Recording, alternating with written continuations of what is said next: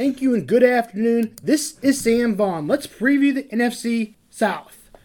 One of the best divisions in football. Right next to it would have to be the NFC West, and you could argue for both sides.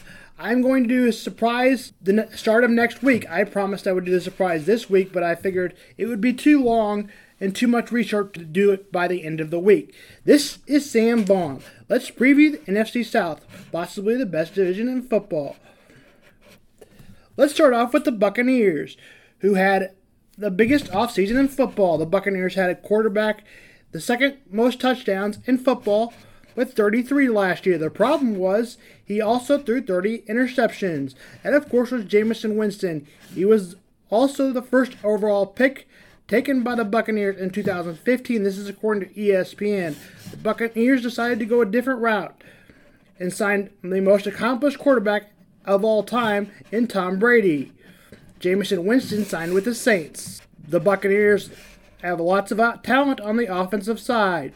Second-year running back Ronald Jones, drafted in the second round. He had over 740 yards at the running back position.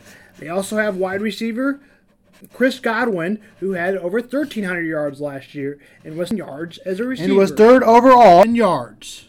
They also added one of Brady's favorite targets in New England, tight end Rob Gronkowski, who decided to step away. He did. A bunch of other things, including WWE. O.J. Howard, who is not a bad tight end either. The defensive side was not great for the Bucs last year. That might be the concern for the Buccaneers again this year. Now let's move on to the Saints. They, of course, have veteran Drew Brees. He's been to the playoffs 15 times. Saints missed out on the playoffs in 2016. That was the last time they missed out on the playoffs. The Saints have also won a Super Bowl with Drew Brees. He has 8 playoff wins. This is according to Statista.com. He has thrown for the most touchdowns and yards in NFL history. He is 6 ahead of Brady. This is according to ESPN. Saints did get rid of Teddy Bridgewater, who signed with the Panthers. They did retain quarterback Tyson Hill, who will be a third-string quarterback this year and helping on special teams again. They also added former Buck Jameis Winston. We talked about that earlier. He will be the second-string quarterback. The Saints did sign receiver Emmanuel Sanders, former 49er and Broncos player. The problem is he is 33. It was their biggest move of the offseason. This is according to ESPN. Brees starts off the season at the age of 40. Trivia time. Who did Drew Brees play for before playing for the Saints? Which quarterback did they choose to take over for him? Free t-shirt. No cheating. Now let's move on to the Falcons. Falcons have quarterback Matt Ryan, who was MVP at one time. That season, he also lost 28-3 lead to the Patriots. This is according to ESPN. They also added former Ram Todd Gurley, who was offensive player in 2017, also won Offensive Rookie Year in 2015. This is according to ESPN. He also led him to the Super Bowl in 2018. They also have wide receiver Julio Jones, probably the most accomplished receiver in the game right now. Now let's move on to the Panthers. The Panthers went 5-11 last season, lost 8 in a row, and Cam Newton got hurt on November 5th, who now plays for the New England Patriots. The Panthers. They picked up quarterback Teddy Bridgewater, who we mentioned earlier, former Saint, who took over for Drew Brees while he was injured last year. Now let's do the picks.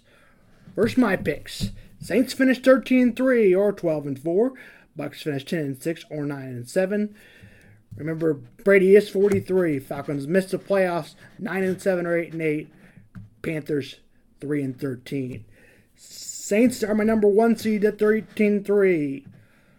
And the San Francisco 49ers at 12-4. Number 3 seed would be the Vikings. Number 4 seed would be the Cowboys, finishing at 10-6.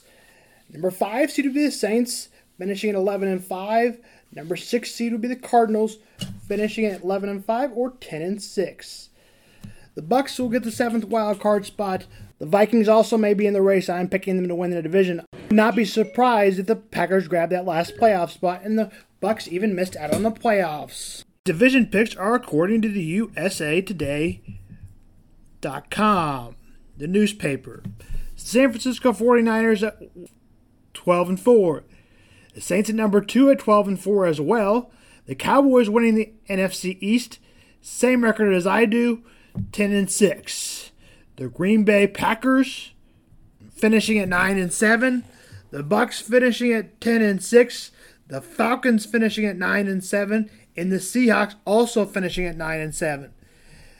The USA Today has the Packers finishing at 9-7 and winning the division, while I have the Vikings winning the division and finishing at 11-5. And USA Today has the Vikings finishing at 8-8. My surprise will be Monday, Tuesday, or Wednesday. Sorry I don't have a valid date. It's just a lot of research. Thank you and have a good afternoon. This is Sam Vaughn.